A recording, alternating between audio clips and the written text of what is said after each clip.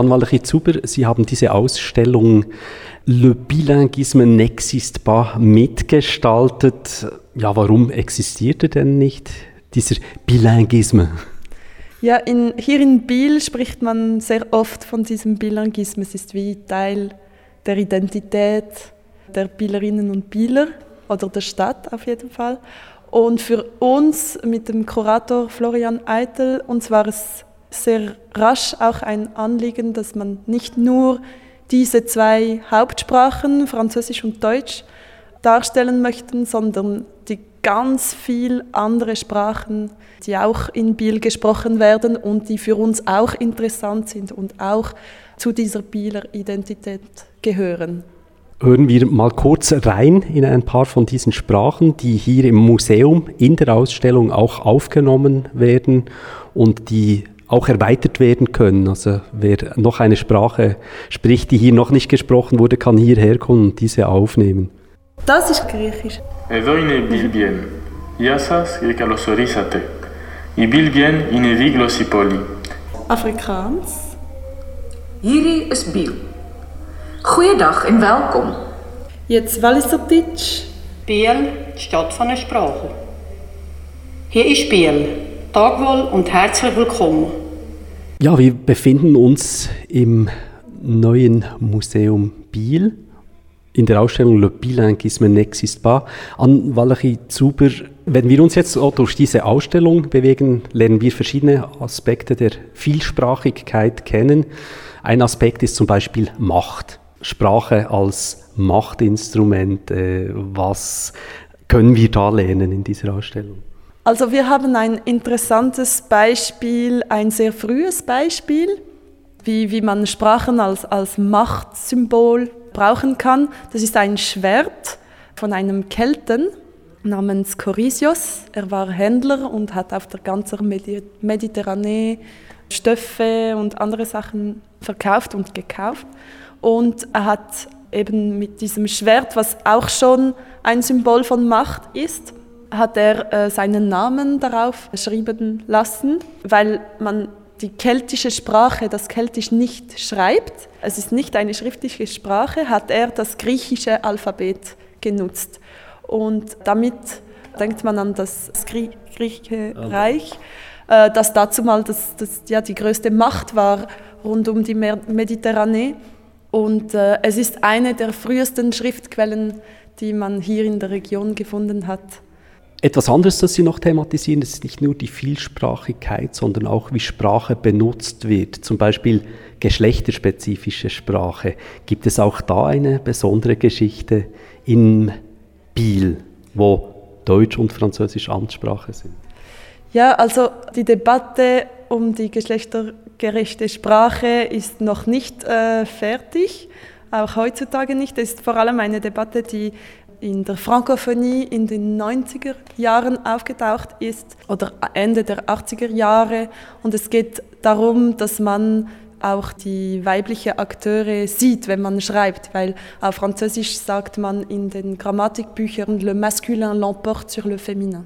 Die ganze Eidgenossenschaft und auch die Stadt Biel, also die Behörden in Biel, haben diese Regeln, diese Empfehlungen eigentlich Anfang der 90er Jahre gemacht für die ganze Administration. Und in 2010 gab es in Biel eine Motion von einer Stadträtin, Emilie Möschler, die gesagt hat, la langue épicène aussi pour les francophones, weil es anscheinend viel mehr Resistenz gibt bei den Frankophonen für diese Regeln oder Empfehlungen. Heute ist Biel quasi eine Vorzeigestadt für den Bilinguisme. Also es gibt eben sehr viele deutschsprachige und französischsprachige und es gibt auch diesen Bieler Dialekt, der nahe am Berndeutschen ist, aber doch etwas eigen. Was hat es denn damit auf sich? Ja, es ist interessant, dieser Bieler Dialekt. Eigentlich, was für uns Bielerdeutsch ist nicht das ursprüngliche Bielerdeutsch. Das kann man schön sehen, wenn man die Industriegeschichte anschaut. Als im 19. Jahrhundert die Indienindustrie sehr stark war hier in der Region, hat sich das Bielerdeutsch, das man mit einem Y schreibt, ist eigentlich untergegangen, weil dieses Bieler Deutsch ursprünglich viel näher am Basler Deutsch war. Und mit dieser Indienfabrik sind viel mehr Arbeiter aus dem Seeland gekommen, die halt eher ein Berner Dialekt haben.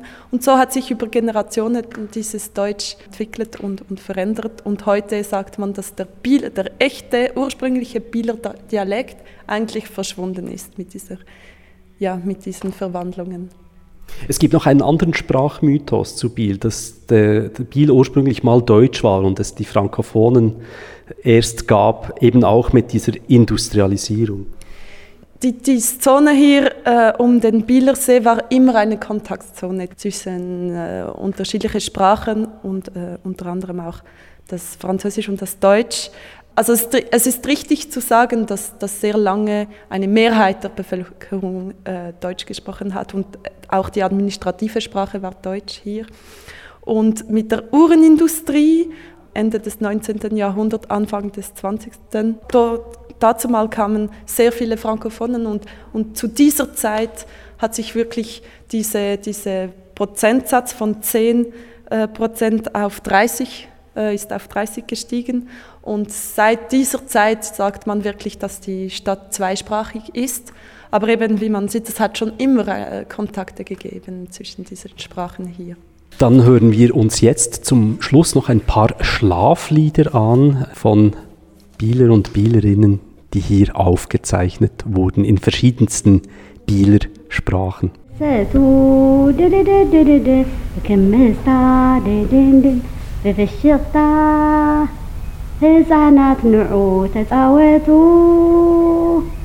بهارتاری ورش کردن جان شیرین Lab mein Kenkis labsa und der Rose vernach ihr schau arm bis mein Neck und dann warm bist du gedächt